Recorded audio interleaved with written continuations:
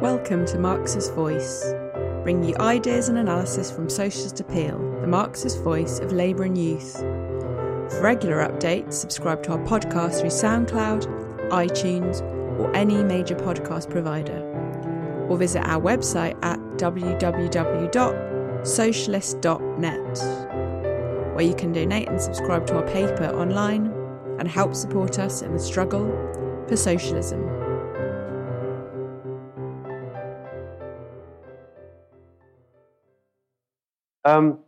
Well, first of all, comrades, yes, the life of and ideas of Lenin in 45 minutes. Bit of a tricky task, you might say, given the fact that his life covered the most stormiest period in Russian, and you could say in world history. So what I have to do is to touch on, I think, some of the main points, the main ideas, and hopefully this will serve to whet your appetite, so that you yourself can delve into more deeply these ideas.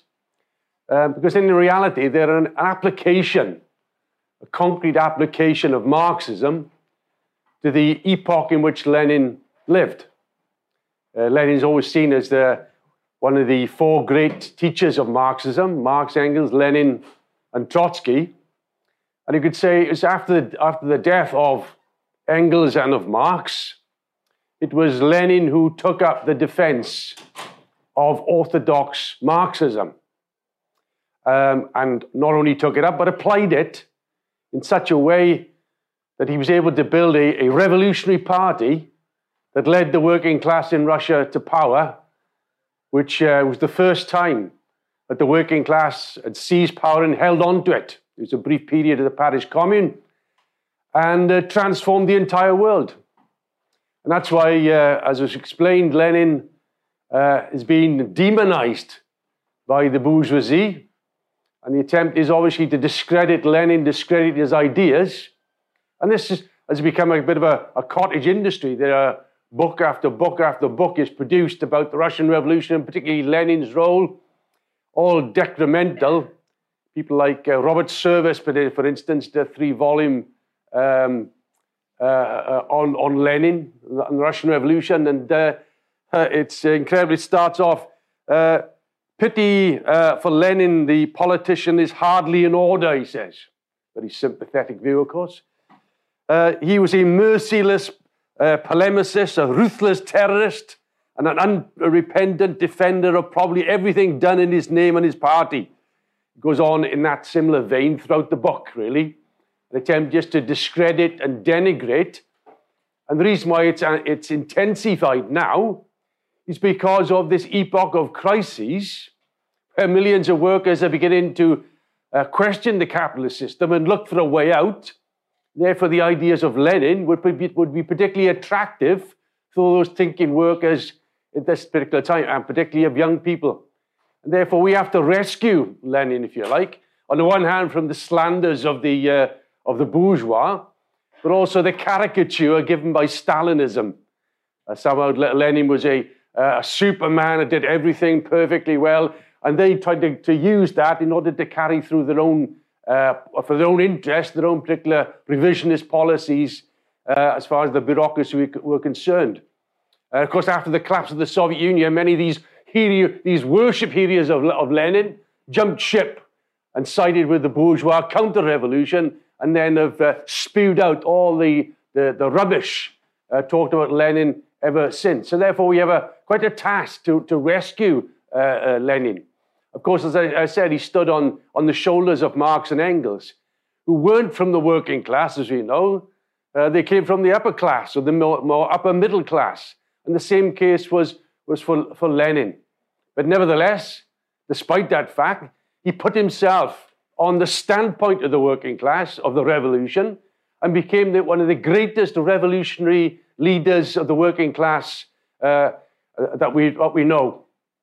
And that development of Lenin, as Trotsky pointed out, Lenin didn't begin as Lenin.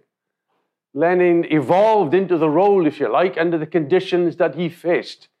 But it also showed his individual character of someone who showed determination and a meticulous attitude to ideas and conquering those ideas. As I said, he came from a kind of well-to-do family. His father was an inspector of schools, quite high up in the bureaucracy, if you like.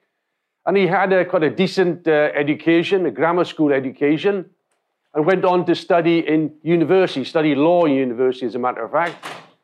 But of course, perhaps one of the turning points in Lenin's life was the hanging, the murder of his brother, his elder brother, who became influenced by the ideas that were prevalent at the time in Russia, called of the Narodniks. That of because we are, perhaps as a background, the communists are aware that Russia was a totalitarian, autocratic state, ruled by a czar, ruled by landlords in particular. It hadn't gone through a bourgeois democratic revolution like in the West. And although the elements of capitalism were rapidly developing in the 1880s, 1890s, mainly with the importation of foreign capital from Britain, Germany, France, and so on, which built big industries at that time. And of course, it sucked in the peasantry, were desperate for work, and created a virgin working class at that moment. Prior to that, obviously, the fight was on of the peasantry, if you like, and against the old order. And therefore, there were very heroic ideas emerged of challenging the system. And one was here, the Land of Freedom Party, developed into the Narodnik organization, which attempted to go to the mainly young students, actually intellectuals and so on, who broke from their families and went to the countryside to try and convince the peasantry, to enlighten them to have a revolution. And they thought there could be a peasant revolution that could bypass capitalism. But nevertheless, they were very heroic in attempting to carry out this fundamental change against the repression of the Tsarist apparatus, which was extremely reactionary at that particular time. Later, they evolved, because that movement failed, they turned towards individual terrorism. That is the idea of eliminating, particularly the Tsar, Tsarist officials, hated police chiefs and such individuals. They wanted to topple the regime through assassination, if you like. And then this also attracted a lot of young idealist people who wanted to obviously overthrow rotten Tsarist regime. And one of those was Alexander, which is Lenin's brother. But he was caught and he was hanged along with a number of others. Obviously, that had a big effect on Lenin, although he's only a young lad, in effect, still in school. But nevertheless, there would be a general sympathy amongst the young people and so on for the actions of the Narodniks. And no doubt in the early period, Lenin was influenced by these ideas, attracted to these ideas. Although then Marxism began to percolate into Russia, mainly as a result of a split in the Narodniks and the emergence of a figure called George Plekhanov, who became the father of Russian Marxism. And he broke from these ideas of individual terrorism, got in contact with Marx and Engels, and they formed a very small group. They were obviously in exile because conditions in Russia were suppressive, so they actually formed a small nucleus of 5 people in Geneva, and they began to publish small, if you like, Marxist literature to be smuggled back into Russia itself. But this is a tiny group, you know, and you're talking about 1883 when they formed the Emancipation of Labor group of 5 individuals. Incredible. And from this group emerges the Russian Social Democratic Party, emerges Bolshevism, and emerges the whole question of world revolution from this tiny little group, this little embryo that existed. Of course, Lenin himself wasn't an immediate Marxist, not at all. He was well-read and learned a lot of languages. He came across the Capital in particular. His brother had a copy of Capital. He looked at it and was very serious. If you want to characterize Lenin as an individual, he was a very serious individual and someone who was determined to look into some certain questions in the depth that it required. He had a very serious attitude to ideas, you could say. And that didn't just apply to Marxism. But he came with these, obviously, Capital actually was translated into Russian far earlier than the English edition, for instance, because the Russian Tsarist censors took one look at the Capital and thought, Jesus Christ, no one can understand this.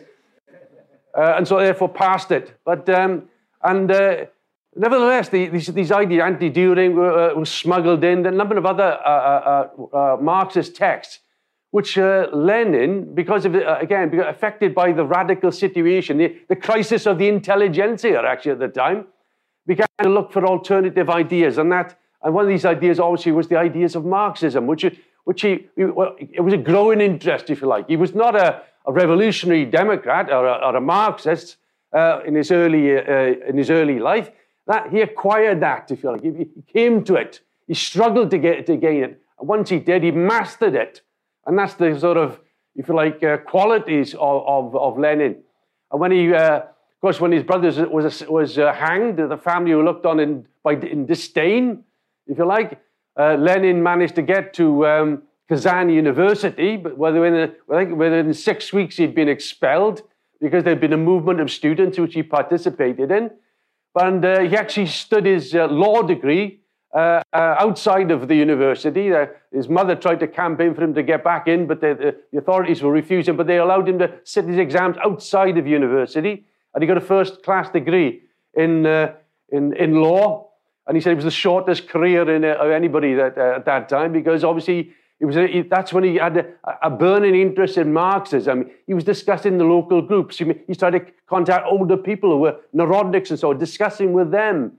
But eventually he ends up going to St. Petersburg, it's the capital of Russia. And at this time, the circles are forming in Russia. Workers' circles, left-wing circles that are taking place.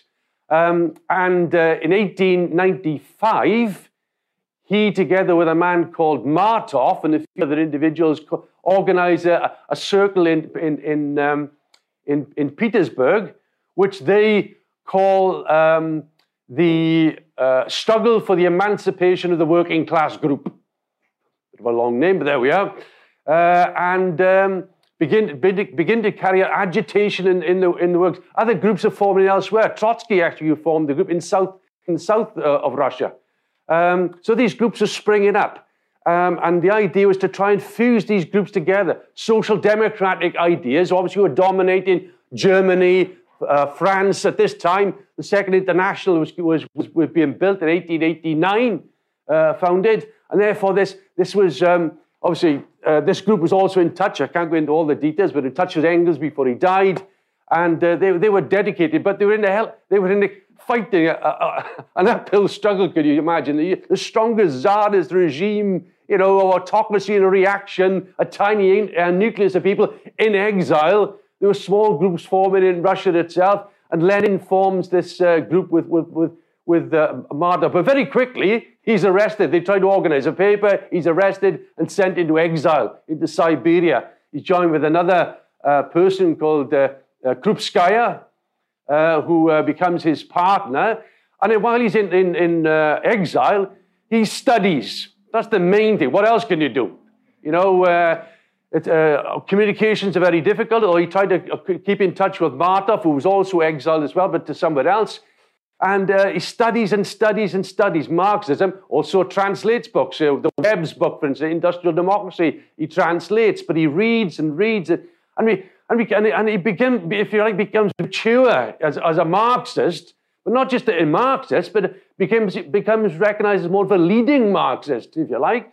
And so was able to write and carry out polemics against a tendency which had emerged at that time, what they called, it was mentioned last night, the economist tendency. And that was an idea of, well, the workers should fight only on economic questions, in effect.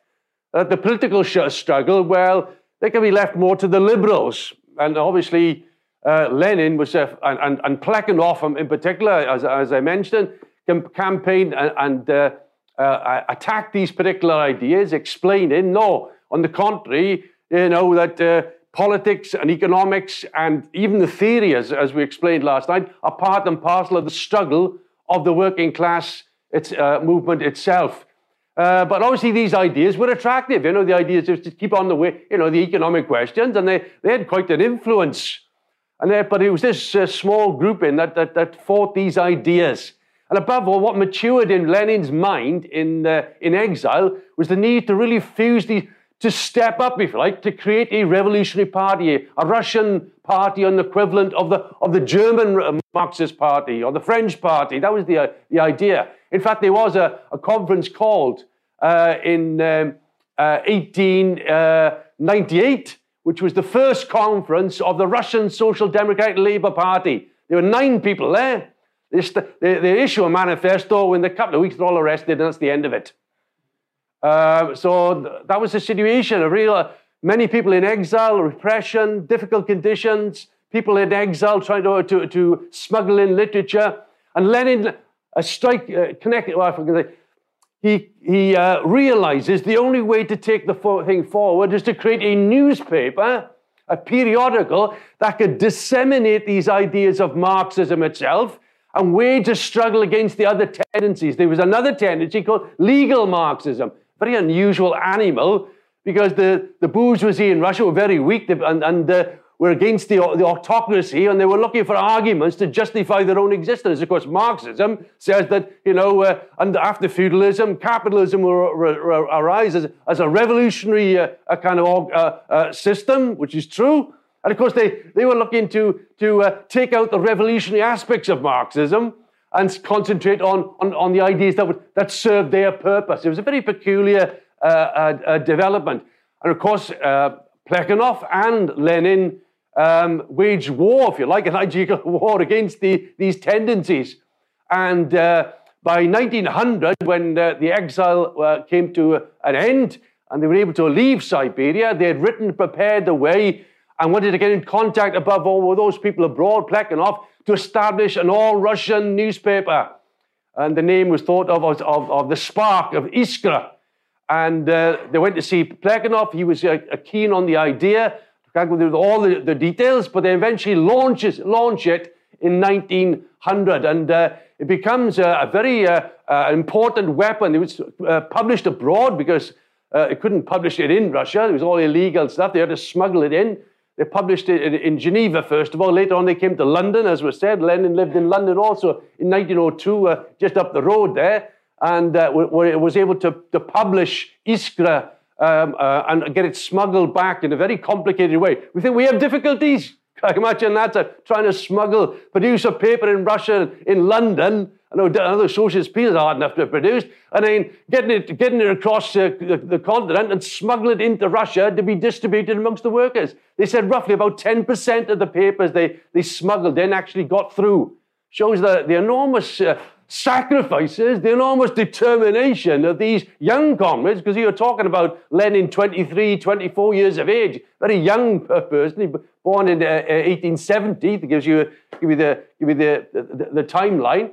But the Iskra newspaper is taken into these workers' circles, and it lays the basis for the conquest of these groups, if you like, into genuine Marxism, and they prepare the way for a new Congress, the second Congress of the Russian Social Democratic Party, which in effect is the founding Congress, which takes place in 1903. But by that time, a book is produced by Lenin, which he had thought of, and his ideas were maturing about how to build the party, what kind of character is the party going to have. Of course, it wasn't going to be fundamentally different from what was happening in Germany, and he admired the German party. But under illegal conditions and underground conditions, it had to be a party of professional revolutionaries. And he writes the book, What is to be Done, which is an attack on spontaneity and so on. He does make a mistake in the book because he copied it from Kautsky, but it's another matter, about the idea of consciousness. Consciousness, he thinks, it writes, is brought to the working class, or rather, socialist consciousness, rather, is brought to the working class, which it isn't. He never repeated that idea. He said he bent the stick the other way against the arguments of the economists, he admitted later. But obviously the working class, through its own experience, throws up collective and socialist consciousness. Whether that's carried through is another matter, but it comes to that conclusion. But the book was a valuable book in training and putting down the marker for the building of the Revolutionary Party of professional revolutionaries. Comrades are going to dedicate their time. They didn't necessarily have to be full-time, but they would, in their hearts, they were full-time. In their being, they are there to struggle to fight to win the workers. Of course, the building of the party then was the founding, the Second Congress. I haven't got time to go into the ins and outs, but there's been a lot of myths about the Second Congress. But there was obviously a split that took place at the end of the Congress in London, as a matter of fact. They were in Brussels. They were told they were infested in I think it was a flour factory they had. There was so many rats there, an infestation, and above all, the police forced them out. And they came to London, and they finished the Congress in London. But a split took place between Lenin and Martov, and that was the embryo, nothing more, an anticipation, nothing more. And they didn't know it at the time, between Mensheviks and Bolsheviks. The Bolshevik name is the Russian name for majority, and the Mensheviks is the name for the minority, which Martov had. And first of all, Martov's views carried the majority all the way through until the very end. And when the Bund, which is a Jewish organization, walked out because they weren't prepared to give them exclusive autonomy. That's an interesting concept. They didn't want to create a federal party. They wanted to create a unified party, not a party of Jewish workers, of Russian workers, of Georgian workers, etc., etc.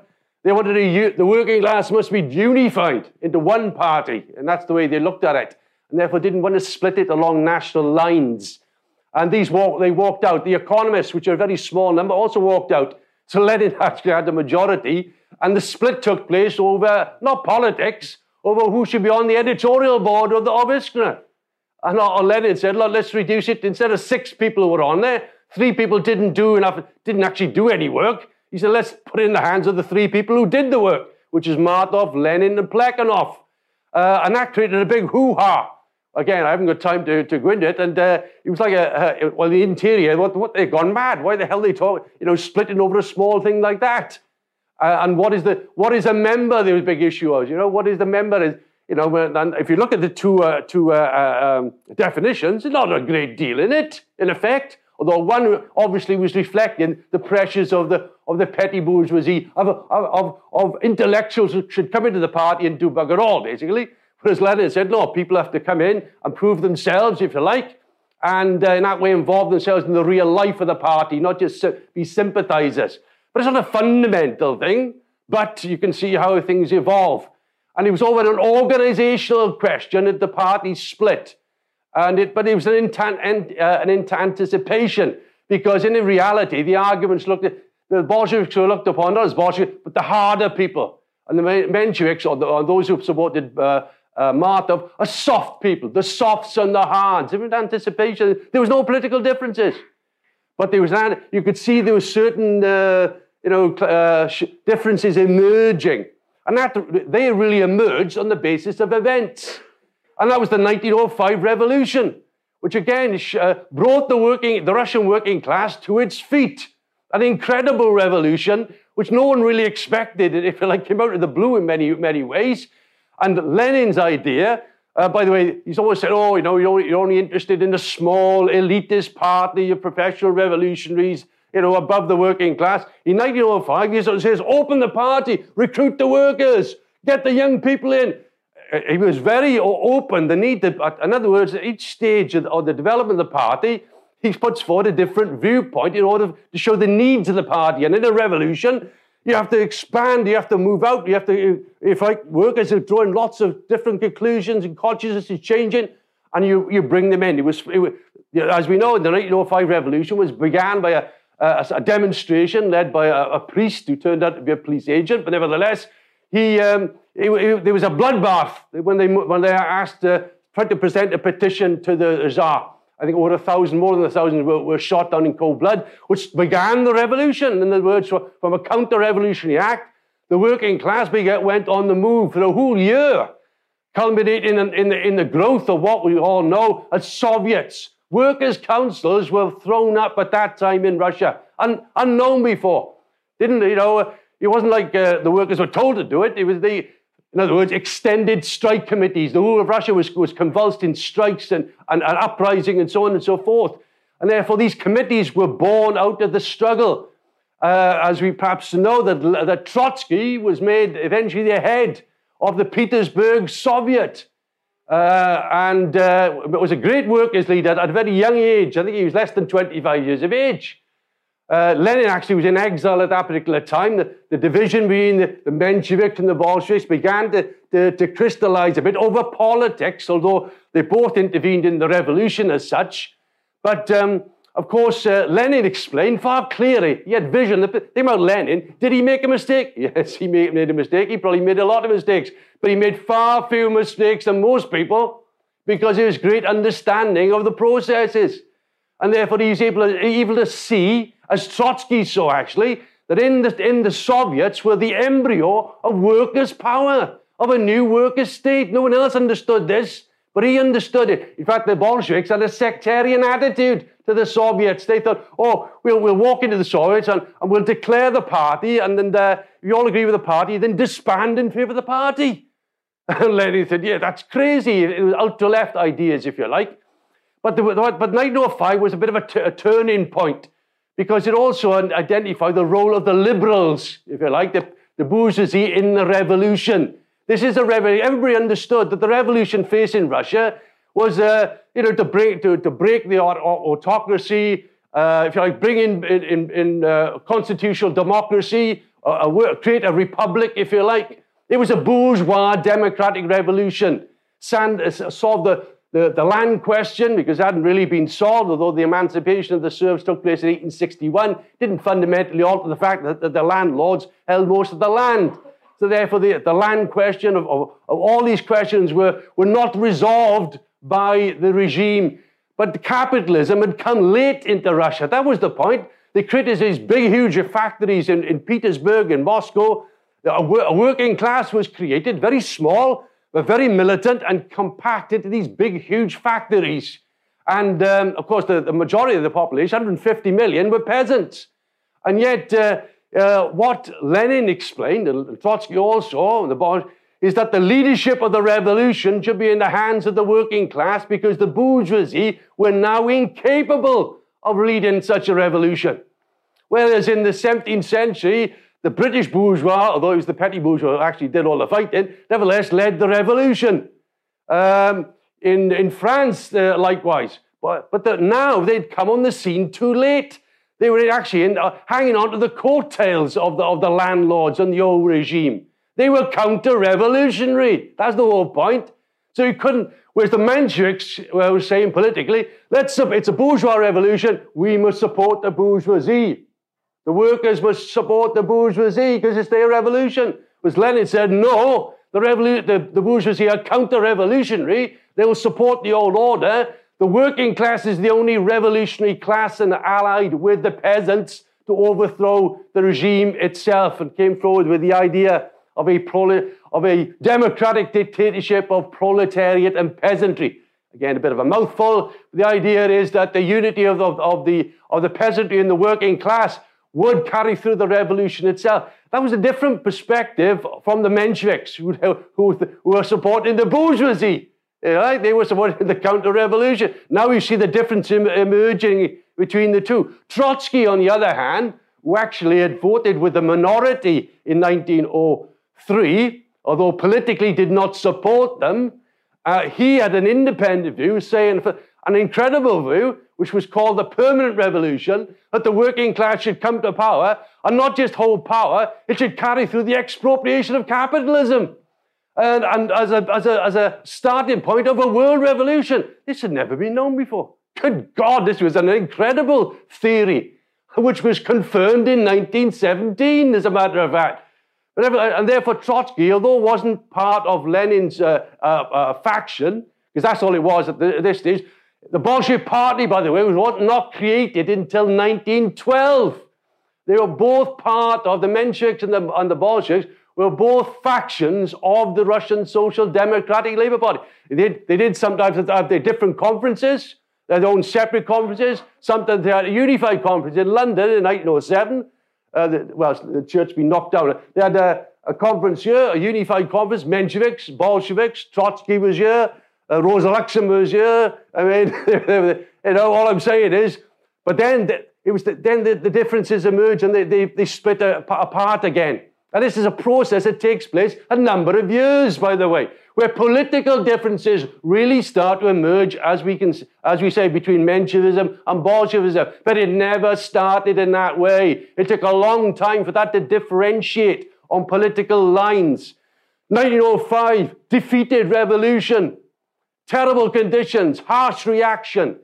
Of course, the Bolsheviks talked about boycotting the Duma because it was rotten, in favor of the revolution. But now there's an ebb in the revolution. In fact, there's a terrible reaction leading to people committing suicide even. They were so impacted on them that they were despair. And the party began to decline. There were ultra-left tendencies emerging in the party. There were idealist tendencies emerging in the Russian Social Democratic Party and also in the Bolsheviks. They'd made mistakes. They were a bit ultra-left. Lenin explained you shouldn't boycott in a period of downswing. You should use every little aspect to try and put forward your views. So therefore, he was a minority of one, by the way. There were other different tendencies emerging. A liquidationist tendency was called, which was trying to dissolve the illegal part of the party and try and move it onto a legal operation, which is impossible under the conditions taking place. They had to be fought. So there's a lot of struggles within the Bolshevik Party. A lot of arguments took place. You had this idea it's a monolithic party. On the contrary, even Lenin was in the minority of one on quite a few occasions. But nevertheless, it was this experience and the enormous difficulties of this counter-revolutionary period that they tried to just hold the thing together, holding the party together, holding the ideas together, defending the ideas. And that's why Lenin, yes, he came to London in 1908 to write a book, on materialism and imperial criticism. Another lovely title that we often like to quote. But again, against these idealist viewpoint that was emerging in the Bolshevik faction, actually, under Bogdanov and so on. So Lenin was trying to combat and maintain the fundamental correct ideas of Marxism in tactics and in strategy at that particular moment. The party was collapsing. But 1910, I saw someone that basically there was hardly left. Such was the collapse of the party, that there was very little left of the Bolshevik Party. It had to be rebuilt, and that came with a revival of the working class in 1911, 1912. In other words, there was a revival of the working class. The Bolsheviks began to reassess and reconnect, and eventually launch a newspaper, Pravda, although he robbed it off Trotsky, which we were a bit annoyed at. The name Pravda was launched in 1912, and the Bolshevik Party, who then took the decision the faction decided to call itself a party. It would be the party, and they would fight for power. And they were in a very difficult position because internationally, Rosa Luxemburg, Kautsky, all the other leaders, they supported the Mensheviks. No one supported the Bolsheviks. So they're in a very, very difficult circumstances to hold out, against everybody, conviction of their ideas, understanding the perspective and line of march. That takes a bold man, a bold person. And that was Lenin. And therefore he comes to the realization in 1912, such as the groundwork that they were doing and the revival of the labor movement, that 4/5 of the working class who could read Pravda were looking towards the Bolsheviks. Quite a remarkable turnaround in the situation. But that was all cut across, as we know, by the World War in 1914, the biggest betrayal of international working class in its history, where the Marxist leaders, Kautsky, the German party, which was held up as a model even by Lenin, had betrayed the working class and went to war, decided to vote for the war credit, as opposed to those who stood out like Rosa Luxemburg and Karl Liebknecht.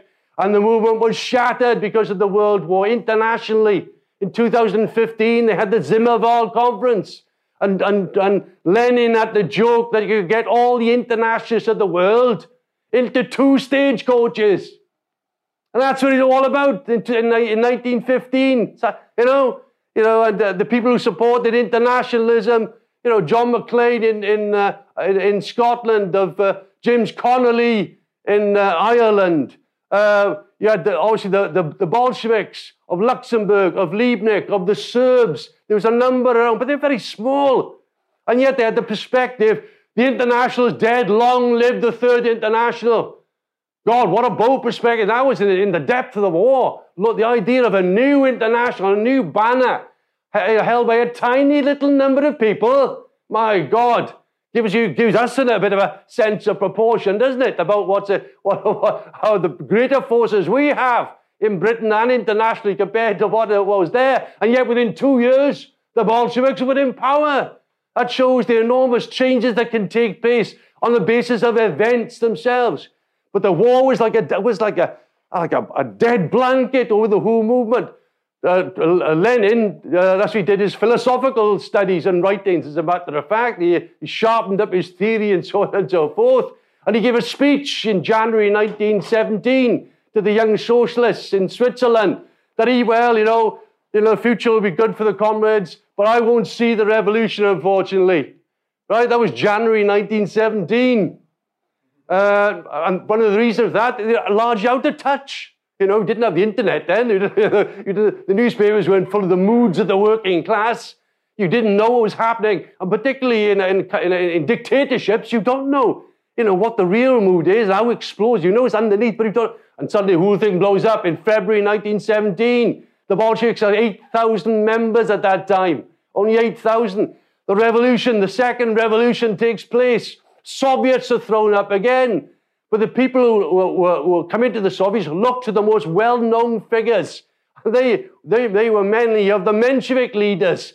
And they got a majority in the Soviets at that particular time. The Bolsheviks were a tiny, tiny minority. But nevertheless, the whole perspective had to be changed. As I said, in 1905, Lenin's position, the Bolsheviks' position, was it was a bourgeois revolution led by the working class, but it would form a democratic republic. Now, he says, towards the conclusion, no, there should be, after February, there must be another revolution to continue what's being done, to carry out a socialist revolution. In other words, he'd come over to Trotsky's position of permanent revolution. And he had to fight within the party. Lenin had to wage a war, an ideological war, at the April conference. Yet he wrote a number of letters to the Bolsheviks, letters from afar, because the Bolsheviks in Russia were making compromises, were giving in to the pressures of social patriotism and giving too much concessions to the Mensheviks and the Democrats. And Lenin came back and laid the law down. One thing is very clear, he didn't mess about, and laid the law down politically and argued the case. They thought he was mad. They thought he was a bloody Trotskyist. We come back here telling us we talk about a second socialist revolution. We've been preaching for the last 20 years about the democratic revolution. And Lenin forcefully argued and won over the ranks, mainly of the Bolshevik ranks themselves, and changed the policy of the Bolshevik party and put it on the road to power after April 1917. And with that, you have the development then of revolution and counter-revolution in that particular year. The enormous successes or the beginnings of successes. And the ideas they put forward wasn't down with the provisional government, because there was a government elected, mainly based of liberals, first of all. But then the social revolutionaries and Mensheviks joined in. And Lenin's position, down with the capitalist ministers, break with these people. Carry out a real revolution. In other words, very skillfully putting arguments forward to undermine the liberals and the reformists, to win over and gain a ear from the workers themselves who are looking for a way out. In other words, he's skillfully connected with the advanced layers of workers. And it's the events, isn't it? July days, the Bolshevik party's thrown underground. They're trying to hunt down Lenin, yet he's forced to run into exile, to go to Finland. The others arrest. Trotsky joins the Bolshevik party at that time. He brings in 4,000 workers from an organization called the Mezryonsky and is elected to the Central Committee. Trotsky is a great figure at this time. He was outside the party, but comes to the party at this crucial time of the Bolshevik Party. Lenin says once he understood about the question of conciliation, there was no greater Bolshevik than Lenin, than Trotsky, says Lenin. Shows again the statue of this person. And it was Lenin and Trotsky leads the revolution. Because although they win a majority in the Soviets by September, in Petrograd, in Leningrad, a whole number of other Soviets come over to the Bolsheviks because of the Kornilov uprising and the fact that the Bolsheviks were able to have a united front policy to win over the best workers, which they were successful. They win a majority in the Soviets, which is the alternative embryo state, if you like. And then the question of an insurrection is posed at that time. And of course, there's even an argument over that. By October, even Zinoviev and Kamenev, the leaders, who were with Lenin for years and years and years, oppose the insurrection and goes to another newspaper to say that they planned an insurrection, for Christ's sake, you know. And Lenin's furious, of course, as you can imagine it. But nevertheless, they managed, the skill of Trotsky, to win over, not only, or build rather, a military a committee in defense of the revolution. They always posed the idea, defending the revolution, absolutely right.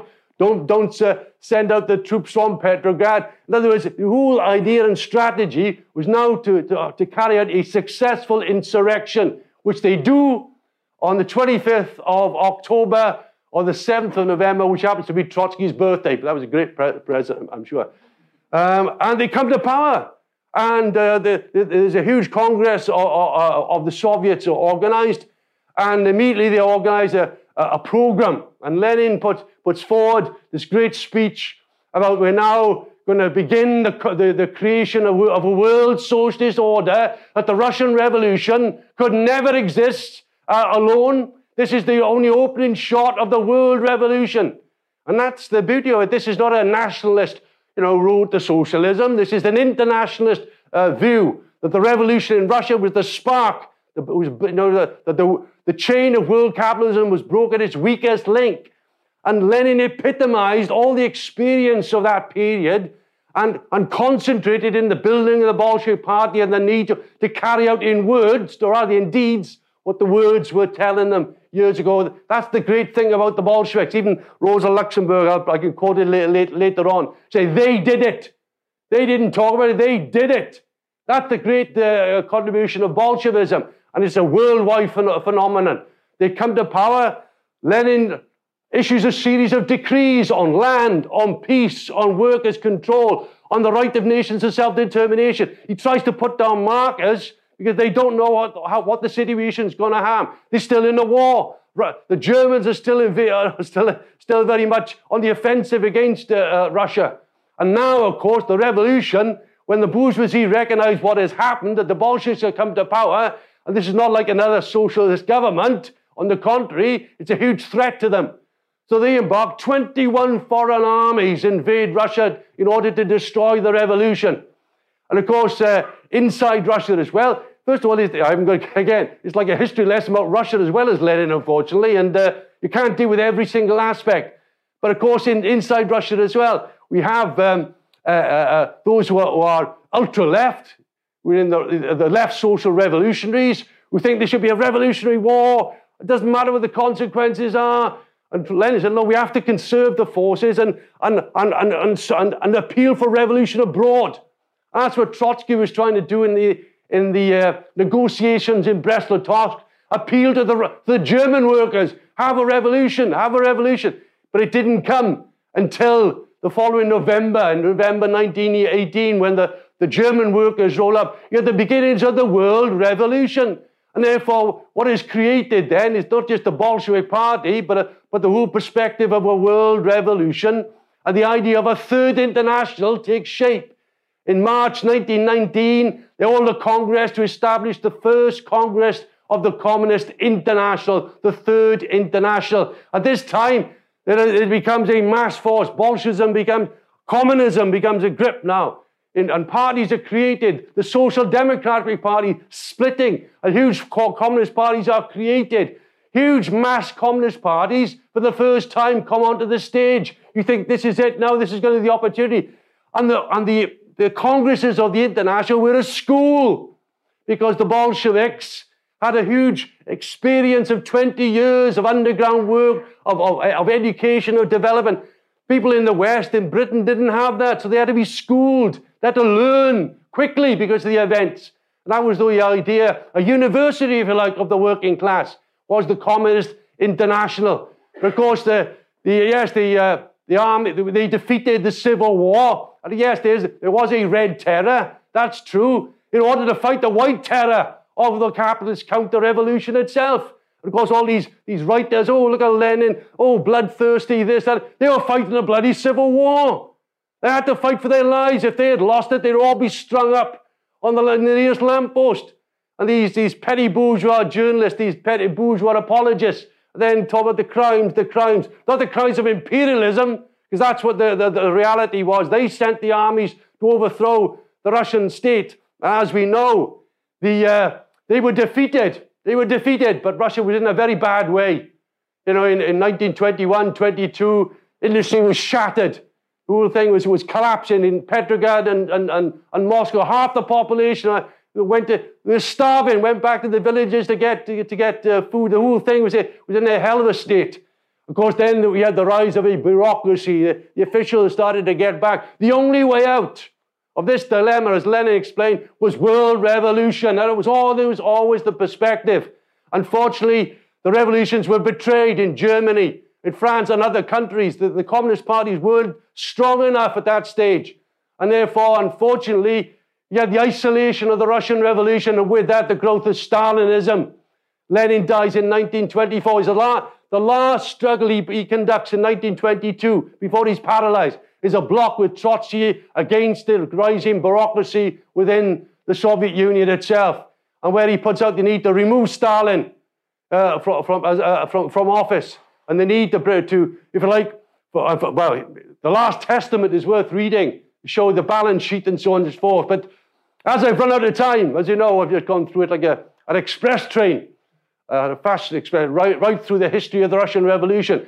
And therefore, you can't do it justice. Lenin's role and Lenin's ability and Lenin's ideas is what? I've got the 45 volumes in English. I must admit I haven't read them all. I've read quite a few. 45 volumes of the work of this genius, if you like, applying it to all different situations. That's the theory that we want. That's our theory. That's the whole essence. In order for us to create a successful revolution, we have to absorb the ideas of Lenin, as well as the other great Marxists as well. And therefore, I hope I've given a little bit of a flavor, a little teeny bit, in order to whet your appetite, to read the literature we've created. I brought out Ted and Alan's book of Lenin and Trotsky, what they really stood for. Again, well, if you haven't got it, you should get that. Of Bolshevism, another book, of Ted's book of Russia, from revolution to counter-revolution. Comrades, we are the Leninists. We have the future. Let's go for it.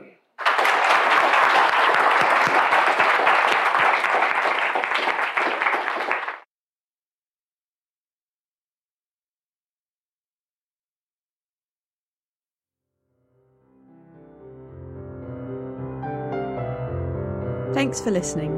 We hope you enjoyed this episode of Marx's Voice. You can subscribe to our podcast through SoundCloud, iTunes, or any major podcast provider, or visit our website at www.socialist.net. And if you're able to, please donate or subscribe online and help support us in the struggle for socialism.